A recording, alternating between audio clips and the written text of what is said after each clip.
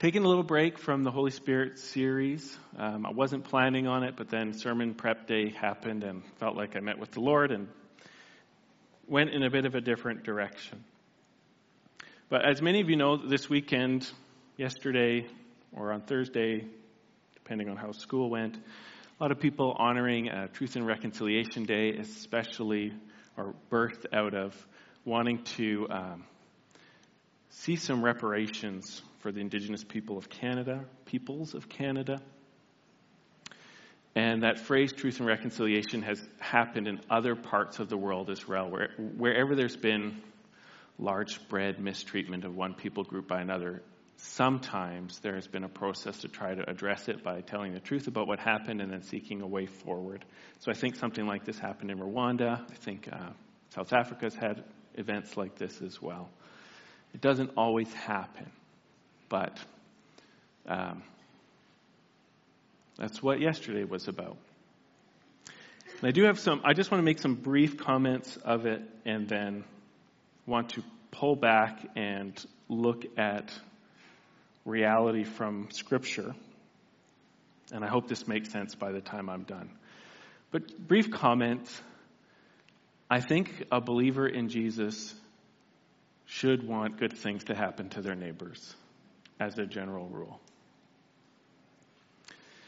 And if people have had bad stuff happen to them, it's no harm to acknowledge that that's happened and to want good for them.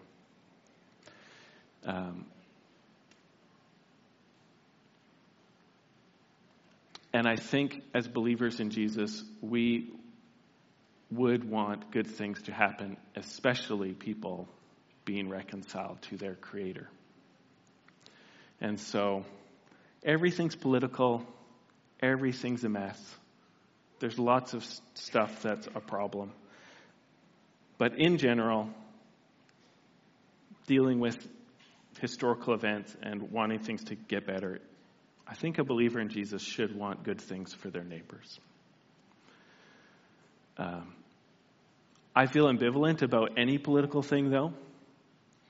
In part because, and this is my biggest thing, if there are people groups, there's like the Indigenous and the non-Indigenous people, and reconciliation involves coming together as neighbors, the non-Indigenous people of Canada aren't doing great. We are in a massive tailspin of decline as a culture. And so I sometimes feel sad for the Indigenous people to be reconciling to the rest of us at this stage of history when we are falling apart like crazy.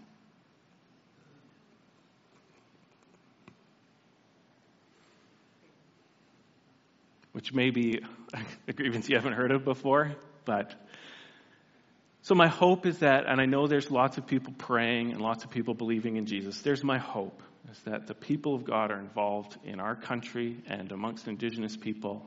And where there's Jesus, there's hope. But I don't want to put my hope in political stuff, especially right now when the political powers that don't know Jesus aren't doing that great to start off with. But what we're going through right now is just the latest in a history of horrible things that we call human history. The stuff that happened in Canada is just the most recent of a worldwide history of horrible things happening, where people do horrible things to people, and people groups do horrible things to other people groups, and people groups take turns doing horrible things to each other. This is human history. And there's a people group in China right now that are essentially being like really genocided. It's slow because people have learned how to hide what they're doing more, but that's happening in China. The 20th century, starting in like the 1900s through to the 2000s, was the bloodiest century of all time. If you only take what governments did to their own people. forget the First and Second World War. If you just add up the bodies of what governments did to their own people, it's still the bloodiest century of human history. So sadly, and there's no excuse in this, but sadly, we are normal. To do wrong to your neighbor is normal. To be wronged by your neighbor is normal. For horrible things to happen from one people group to another is normal. And yet we know in our hearts it is wrong. And so I want to go back as far as God takes us in human history to give us perspective on why human history is in a constant state of hurting each other and trying to fix it. And very often, the remedies we bring to try to fix things carry the seed for the next great catastrophe. World War II happened because of how poorly they tried to resolve World War I.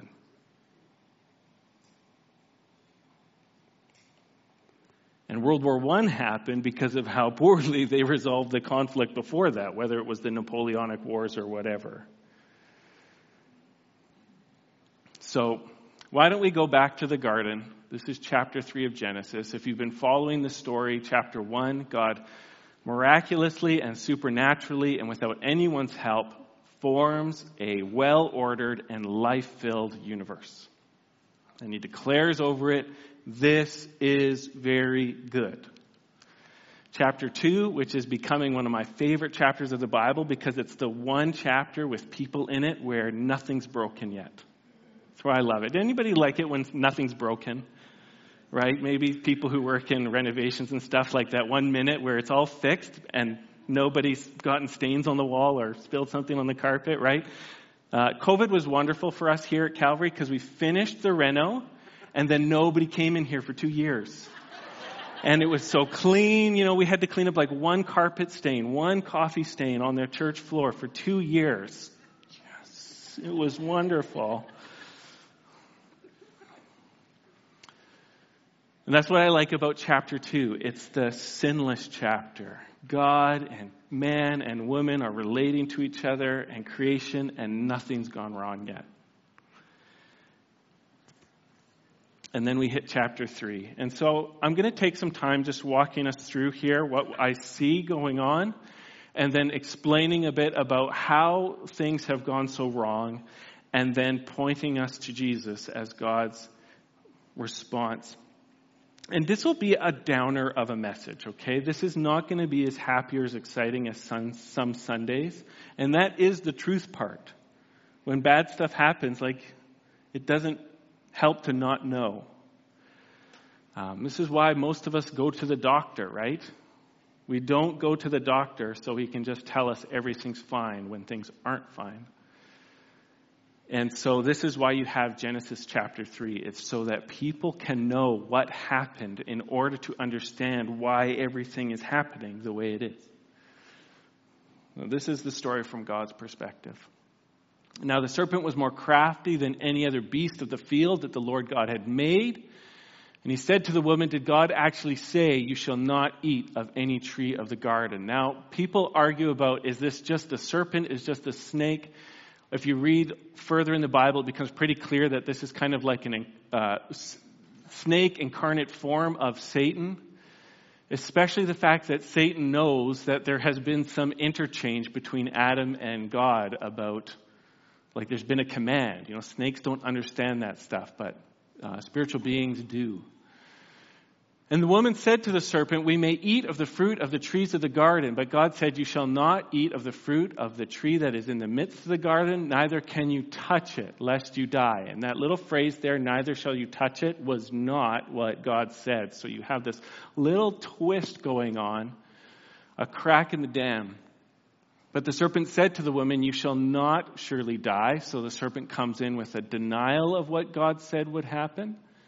For God knows that when you eat of it, your eyes will be opened, and you will be like God, knowing good and evil. Remember that tree that we're talking about here is the tree of the knowledge of good and evil, which is planted right beside the tree of life in the midst of the Garden of Eden.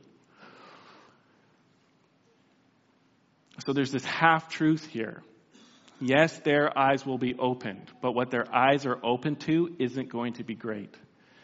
So when the woman saw that the tree was good for food, and that was the delight to the eyes, and that the tree was to be desired to make one wise, she took of its fruit and ate, and she also gave some to her husband who was with her, and he ate.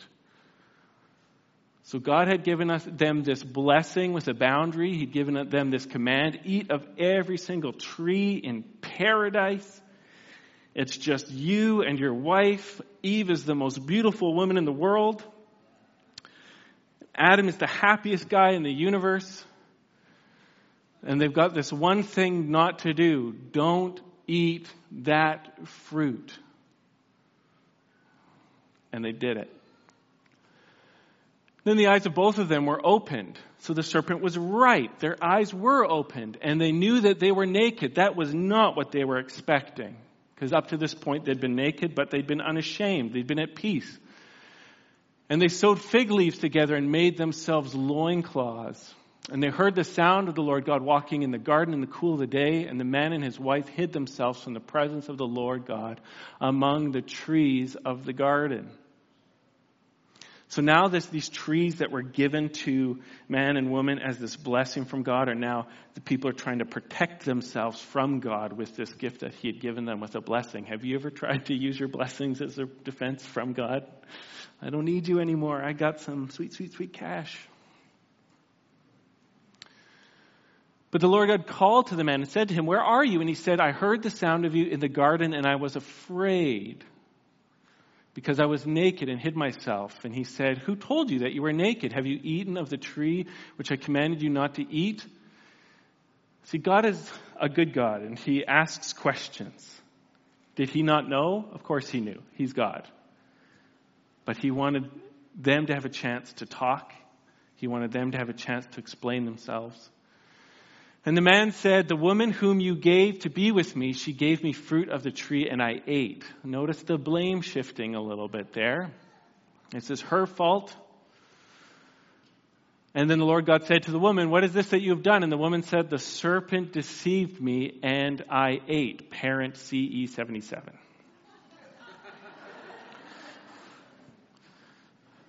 That's really interesting. So you got to check your tag right now.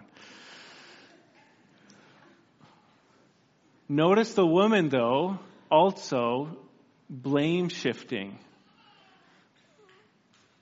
Because the snake did deceive her, but didn't deceive her. He just told her, this will be great. And she got what she wanted, but it wasn't great.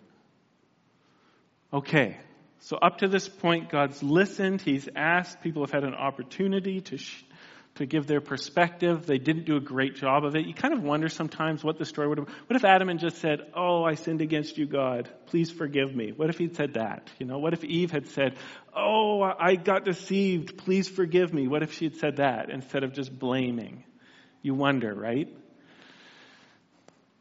But here comes the Lord's response. The Lord God said to the serpent, "Because you've done this, cursed are you above all the livestock and above all the beasts of the field, and all your belly you shall go, and the dust you shall eat all the days of your life." Which is how snakes live. And I kind of think what God is doing is here. He's like, "Okay, Satan, you want to become like a snake? Then you get to live like a snake. You're going to be stuck on the ground." These are pictures of defeat. These are pictures of being vanquished. Verse 15, and we'll come back to this one. "And I will put enmity." Enmity is a fancy word that means I will make someone hate you like an enemy, "between you and the woman, and between your offspring and her offspring, and he shall bruise your head and you shall bruise his heel." Now here comes some consequences for humanity, and this is where it gets really applicable for us. "To the woman he said, I will surely multiply your pain in childbearing. In pain you shall bring forth children." Ladies, is this true? Okay, "Your desire shall be contrary to your husband, but he shall rule over you." And to Adam he said, "Because you've listened to the voice of your wife and have eaten of the tree which I commanded you, you shall not eat of it. Cursed is the ground because of you. In pain you shall eat of it all the days of your life." Anybody have pain in their life? Thorns and thistles it shall bring forth for you, and you shall eat the plant of the fields. By the sweat of your face you shall eat bread till you return to the ground. From out of it you were taken, for you are dust, and dust you shall return. So there's death. Anybody die in human history? Yeah. This is one of the weird things about being human. We know everybody dies. We know it just feels wrong that people die. We know someday we're going to die, but we live like we aren't because in our souls we know we're meant to live and live and live, and we want to live. It's not natural to die. It's a consequence of the Great Rebellion. That desire to live forever in joy that all of you have, that's natural and normal according to how we were made. And we need to get it back. Now here's a sign of hope. The man called his wife's name Eve because she was the mother of all the living. Eve comes from the Hebrew word chava, which means life. We really should call her Life or Zoe, but they go with Eve here. Zoe is Greek for life. It's a great name. And the Lord God made for Adam and for his wife garments of skin and clothed them. And then the Lord God said, behold, the man has become like one of us, knowing good and evil. Now lest he reach out his hand and take also of the tree of life and live and eat and live forever. ... Therefore the Lord God sent him out of the Garden of Eden to work the ground which he had taken. And he drove out the man. And at the east of the Garden of Eden, he placed the cherubim, which is like a fiery angel, and a flaming sword that turned every way to guard the way of the tree of life. So they were exiled out of the presence of God, Eden temple, especially so that they didn't eat the tree of life and live forever in a fallen state. Even though death is a curse, there is a little bit of a kindness in it because we won't go on being evil forever. So that's the story. And I want to try to wrap this up. Boy, I could talk about this for hours and days.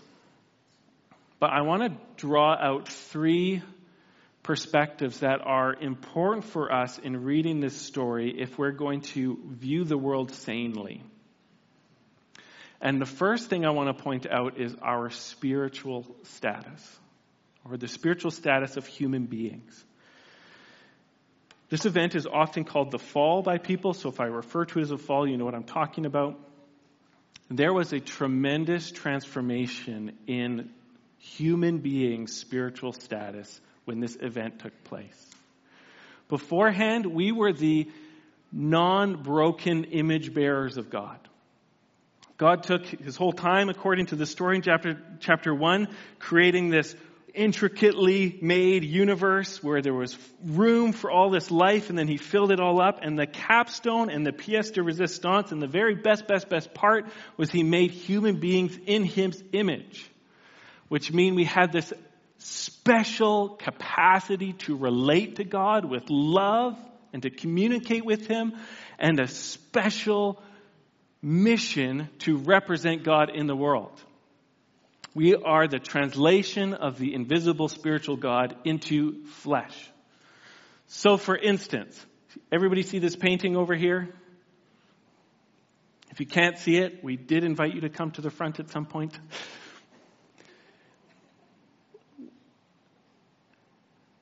That painting is not a picture of Revelation Jesus. It is just a bunch of what? Tony, oil? Is that oil? Acrylic. That's just plastic on more plastic in wood. Right? That's what it is. Technically, materially, that is just plastic. Those aren't words. That is just light bouncing off of a shiny screen. That's all it is. In the material world, I'm just chemicals. And pinching your skin isn't pain, it's just electricity in chemicals inside calcium with a little bit less every day of this stuff on top. It's just stuff. But for human beings that live in God's world that was made full of meaning, when you take plastic and you put it in the right place, it starts to look like someone. And then if you make that someone look like they're doing something, all of a sudden it starts having meaning. And that picture means something. And these words, these light things bouncing off that get projected out of that doohickey, and I have no idea how that even does that. It bounces off there, it goes into your eyes, the shape means something. We mean something. To be made in the image of God means that you mean something and you matter. And to be made a woman means you mean something. You mean what God intended you to mean when He made a female image bearer. And if you're made a man, you mean what God intended you to mean when He made a male image bearer. We have meaning. And the chemicals are there to say something about God. And we had this awesome love relationship with God, so much so that the man and the woman could walk around with nothing on in the presence of God, and there was no shame, and there was no fear, and there was no disgrace, and there was no guilt. There was just love and joy and fun and adventure and getting some dirt under your fingernails while you worked that garden, and it was all good. But then the snake came. An influential spiritual being which sought to usurp our status as the living paintings of God and bring us under His control through twisted words and bring about our obedience to Him in rebellion against our Creator. And we went for it.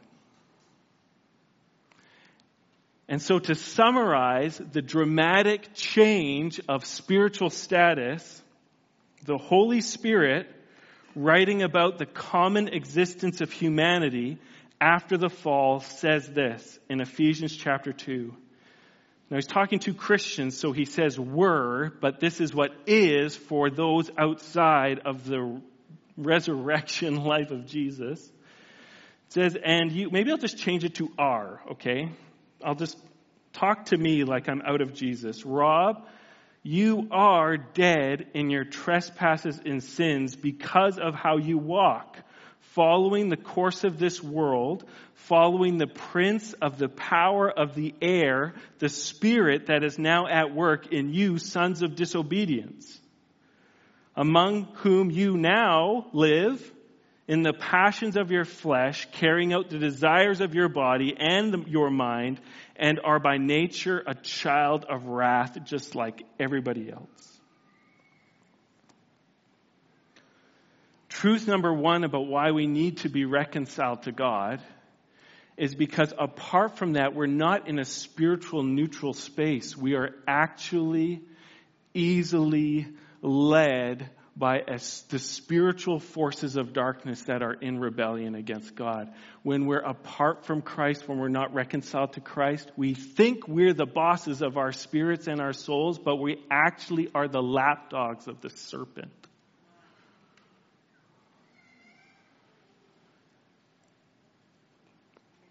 Not good, friends. And they thought they were taking control of their lives when they ate the fruit, but they were actually entering into spiritual slavery by eating the fruit.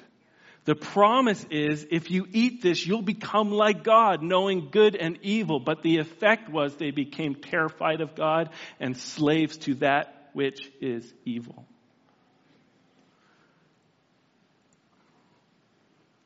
So when I get up here and say, I don't have a ton of hope for political stuff, it's because I really do believe that Canada, apart from Christ, is led by the prince of the power of the air.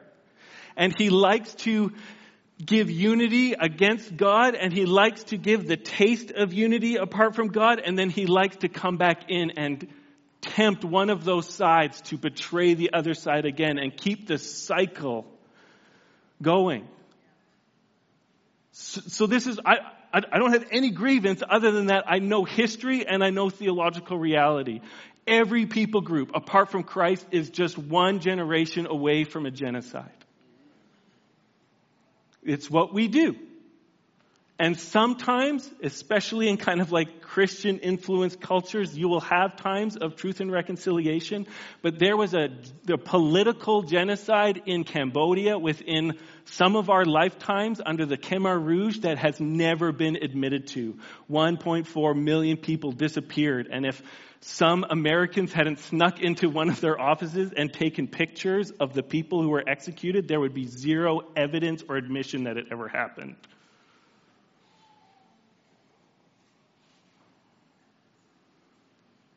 So, not hopeful. I don't know what not hopeful. And you can see it with Adam and Eve, how the serpent came in there twisting the truth, and then when God shows up, they start twisting the truth. And they start reflecting the image of the snake, the truth twister, instead of the image of God, the truth speaker. Reality number 2, our misshapen souls.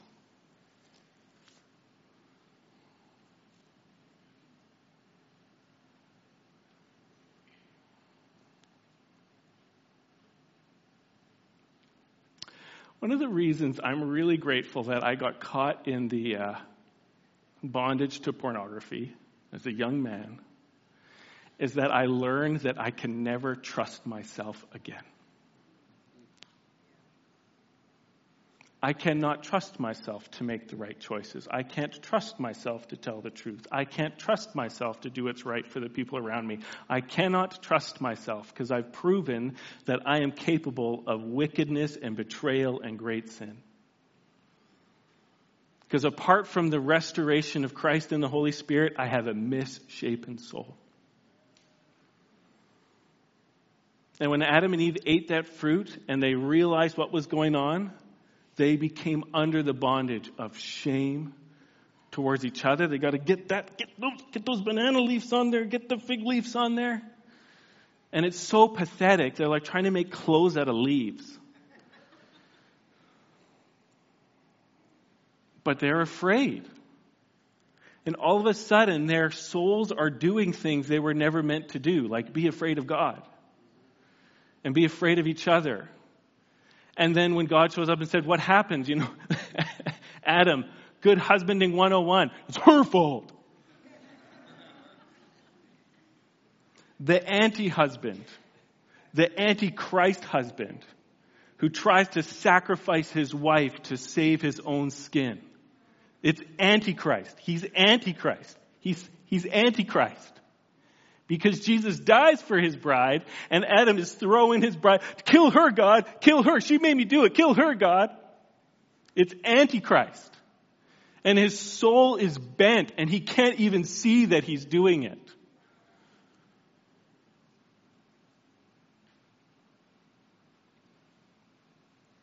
And I love this story because, as much as it's bad, the patience of God. He knows in this event that Adam and Eve have unleashed every single horror that will ever be experienced. And he shows us what self-control and patience looks like. There's consequences, but he does not lose it.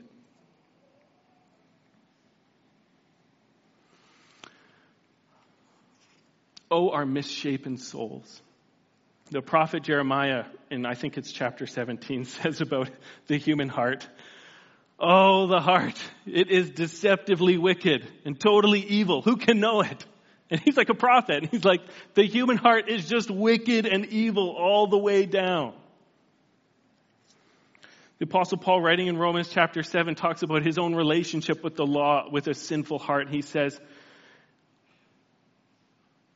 when I read, thou shalt not steal, even though it's God's word and it's true and good, sin rises up in my heart, and now all of a sudden I want to steal. Right? Like, how do you get someone to touch something? You put the don't touch sign on it, and you will find a fingerprint. If you put don't touch on a piece of glass with an arrow right here, you will find fingerprints on that thing. I had a professor at Regent one time, which is a Christian college, who was saying that he was working with somebody and he found, working with Christian professors, that if you wanted to get something done, what you would do is float the opposite idea to them.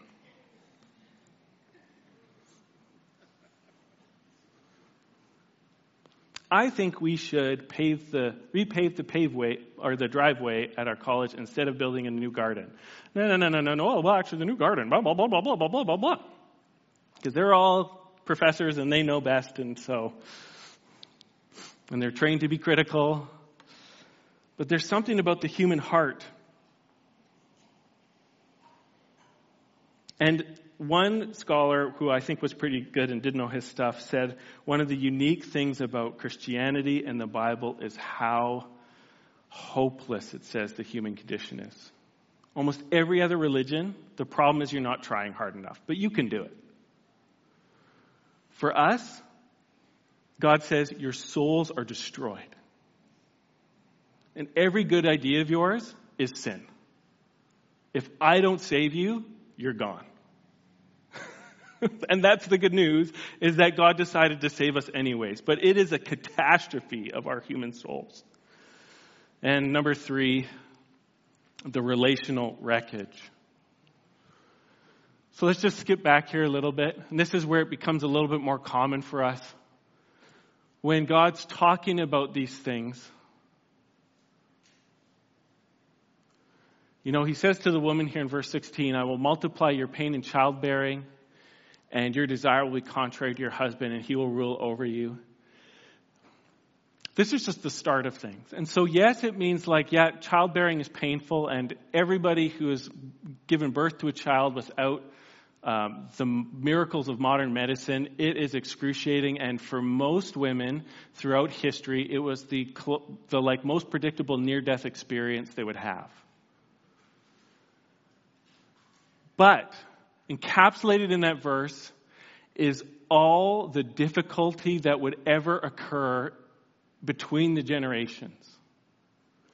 All the brokenness between mother and daughter, and father and son, and mother and son, and father and daughter. All the brokenness as these relationships of parent to child, which should be some of the best relationships ever, are one generation to the next plagued with hurt and rejection and rebellion and scars and hatred and abuse and misuse and every single kind of betrayal between the generations.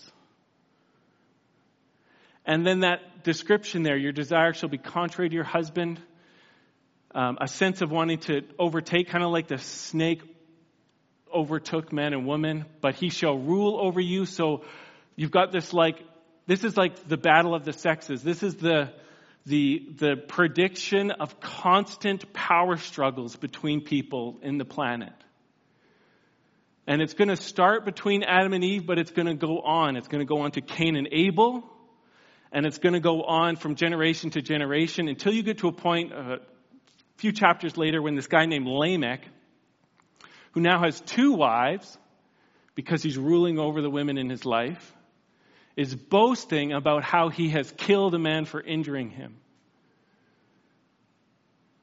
And all the devastation that's ever going to happen in human relationship is all predicted in this verse. And I think there's a reason why when God delivers the consequence speech to man and woman, it's not like it's exclusive to them, but it is highlighted to their particular purpose in creation. And it seems to me, and I could be wrong, that Eve is really the focus and the joint and the axle of all human relationship. Number 1, because there was no human relationship before she was made. There was just solo Adam. So when she was made, with her came the first human relationship. But because she's going to give birth to every human being, that's ever going to live out of her. She is the source of all human relationship. And so when she rebelled, all human relationship became poisoned. Whether that's family, whether that's city, whether that's nation, or whether that's nation against nation. Pain between the generations, betrayal between peers. Normal.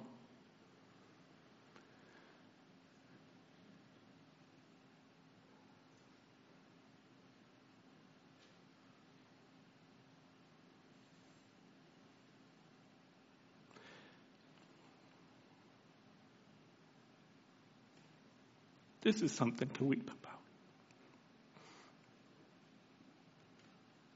Every church splits right there.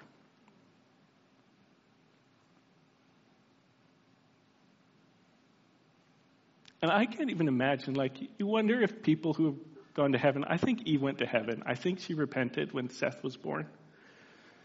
She comes to this lowly place of saying, God's given me this child, and she's come to a place of faith again. But if she knows what's happened on the earth, can you imagine the heartache? We're all her children.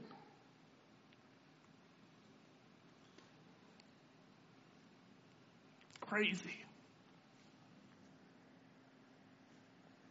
And because we wouldn't stay faithful to God, we can't stay faithful to each other. This is the consequence. We didn't stay faithful to the one who made us. We can't stay faithful to each other. There is no good thing apart from God. So, this is where it gets good. I'm going to flip around a little bit. Anybody depressed yet? It's true. But I would like to say, as a little bit of a history buff, it can be hard to be happy. Because I know dirt on almost every single nation in the world right now. You only have to go back a couple hundred years and you know every single nation has been a horror to somebody. It can be discouraging. It's so bad. Little old Steinbach, we can be like, Steinbach, but the last few generations in Canada have been a bit of a reprieve. That we haven't gone to war in quite a while. It's been a short reprieve. I don't know how long it'll last. It's not normal. War is normal. Disease is normal. Pandemics are normal. That's normal. Anyhow, taking seriously how bad things are, there is this wonderful prophecy of hope right in the midst of the declaration of crisis and condemnation, where the Lord says to the snake, I will put enmity between you and the woman, and between your offspring and her offspring, and he shall bruise your head, and you shall bruise his heel, which is interesting because, talking to the snake there. And so the reason we need truth about reconciliation is so that we want God's reconciliation. And for me, the thing that's crazy about this story is that God tells us how he's going to reconcile people to himself right in the midst of declaring the carnage of the loss of relationship. It's like before he even tells Eve, you're going to hate what you've done. And before he even tells Adam, you're never going to have a peaceful day again. You're going to work and you're going to work and then you're going to work and then you're going to eat dirt. Before he gets there, he says, and I'm going to take care of this. So he says to the serpent, and he curses the serpent. He doesn't curse Adam and Eve because they are going to give life and ultimately humanity will win. But the serpent is cursed. It's going to ultimately lose. And he says, I'm going to destroy you, Satan, and this is all I need. I need a woman who hates you and a son who's going to hurt to defeat you. That's the plan. That's reconciliation. Then this is weird because when we start talking about reconciliation, it's a lot of apologies first. But in God's plan, it's like, first I'm going to make hate. I'm going to make the right kind of hate. I'm going to take your hatred against me. I'm going to defeat that. I'm going to take your hatred against each other. I'm going to destroy that. And I'm going to teach a woman to hate Satan. I'm going to take a woman. I'm going to teach her to hate sin. And she's going to give birth to a son who's going to say yes to suffering to destroy all your works. You might know where I'm going to end up here.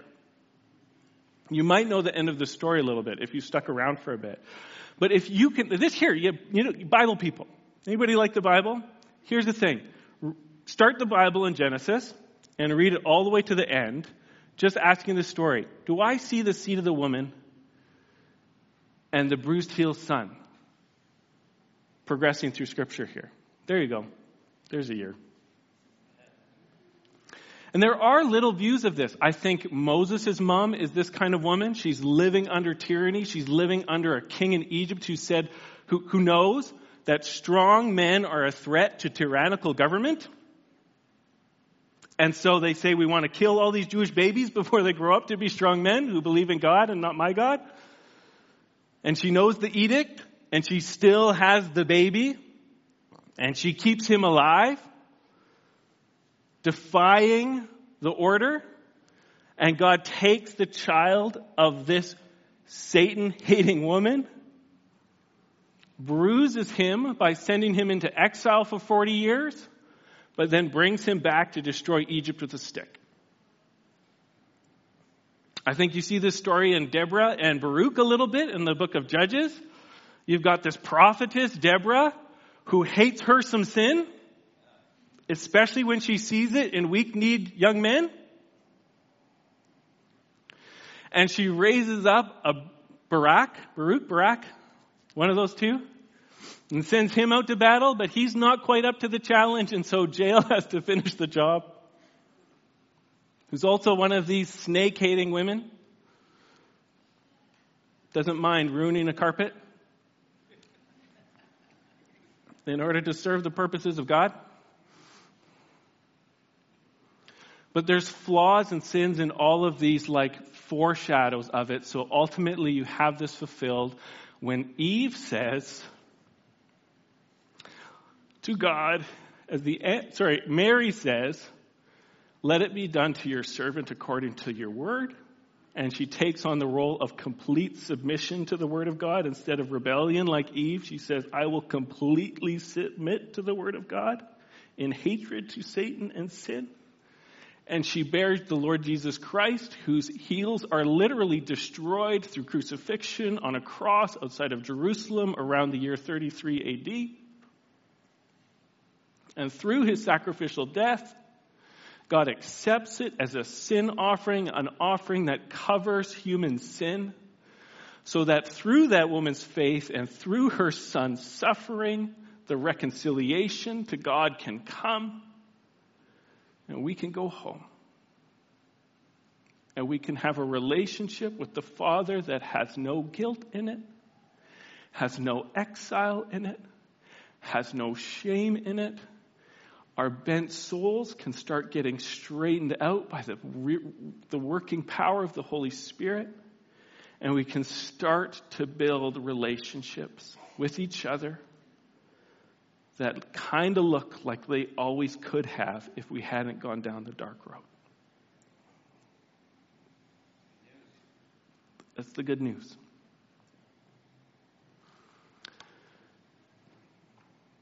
Okay, I've got no time left. So here's the application for everybody who loves reconciliation. Let's double down and triple down on it being through Jesus. How God tells the story, we cannot hold together reconciliation without him. And so we need 100 times more of him than we ever knew. Let's make it about Jesus. Let's make it by trust in Jesus and hope in Jesus and the name of Jesus. You know, Jesus isn't white. Do we know that? Can we just say that again? He also isn't indigenous North American. He was a Jew. But he's the true Jew, the son of Adam who started a new race. Do you know we're all cousins? We can all trace our lineage back to Noah, at least.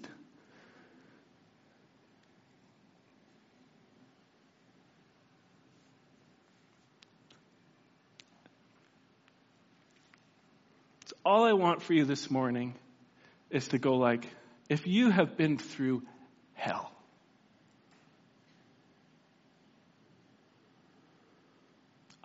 without minimizing anything, I just want to point you back to the book and say, unfortunately, that's normal. And God's answer is Jesus. Jesus. Jesus, the one who came to destroy the works of the devil, including where I participate with the devil. Jesus, who came to bring us home to God, even when sometimes I don't want that relationship. It's about Jesus. It's about Jesus. It's about Jesus. Love Jesus. Love Jesus. Love Jesus. Love Jesus. Trust Jesus. Hope in Jesus. Hope in Jesus. And you know what? We can look at stuff and we can say there's something wrong going over there, something wrong going over there. Trust Jesus. Ask him if there's anything going wrong in you and me. That's the only thing we can really control, is how we are trusting in Jesus. And if I am trusting in Jesus. So trust Jesus. I'm going to invite the band up.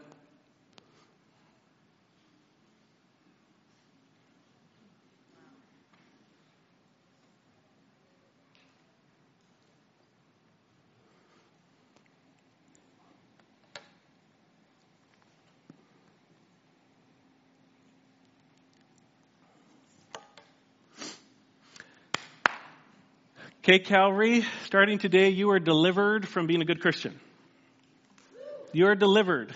I don't care how long you've lived in Steinbach for, you're not a good Christian anymore. This is not a goal of anybody here. We are people who are trusting in Jesus. That's our story. We are trusting the only one who can defeat Satan. His name is Jesus. We're trusting the one who came back from the dead, who never told us we get to tell him what he can't do anymore. All things are possible through Christ. I don't want a good church. What am I saying? I do not want to provide you a good church. I want you to love Jesus. I do not want you to have a good Sunday morning. I want you to see and love Jesus. He's our only hope. I don't even want you to be a good husband. What am I saying? I want you to trust and obey Jesus and take upon yourself a supernatural calling to help your family experience the Savior through your trust and obedience. It's about Jesus. Thank you, God, for all the church troubles in the last 2 years. Thank you for showing us that this is not stable or predictable or anything we can keep. But we have Jesus. And He has you.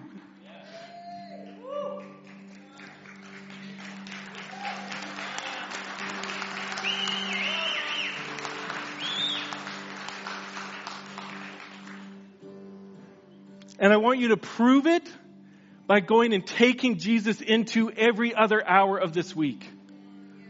Bring Him home. Bring Him to work. This is just the place you get yelled at. And you do the work of the kingdom everywhere else. Okay, that's an overstatement, but you know what I mean. You're saved. You're reconciled. You're redeemed. Love Him. He will do it.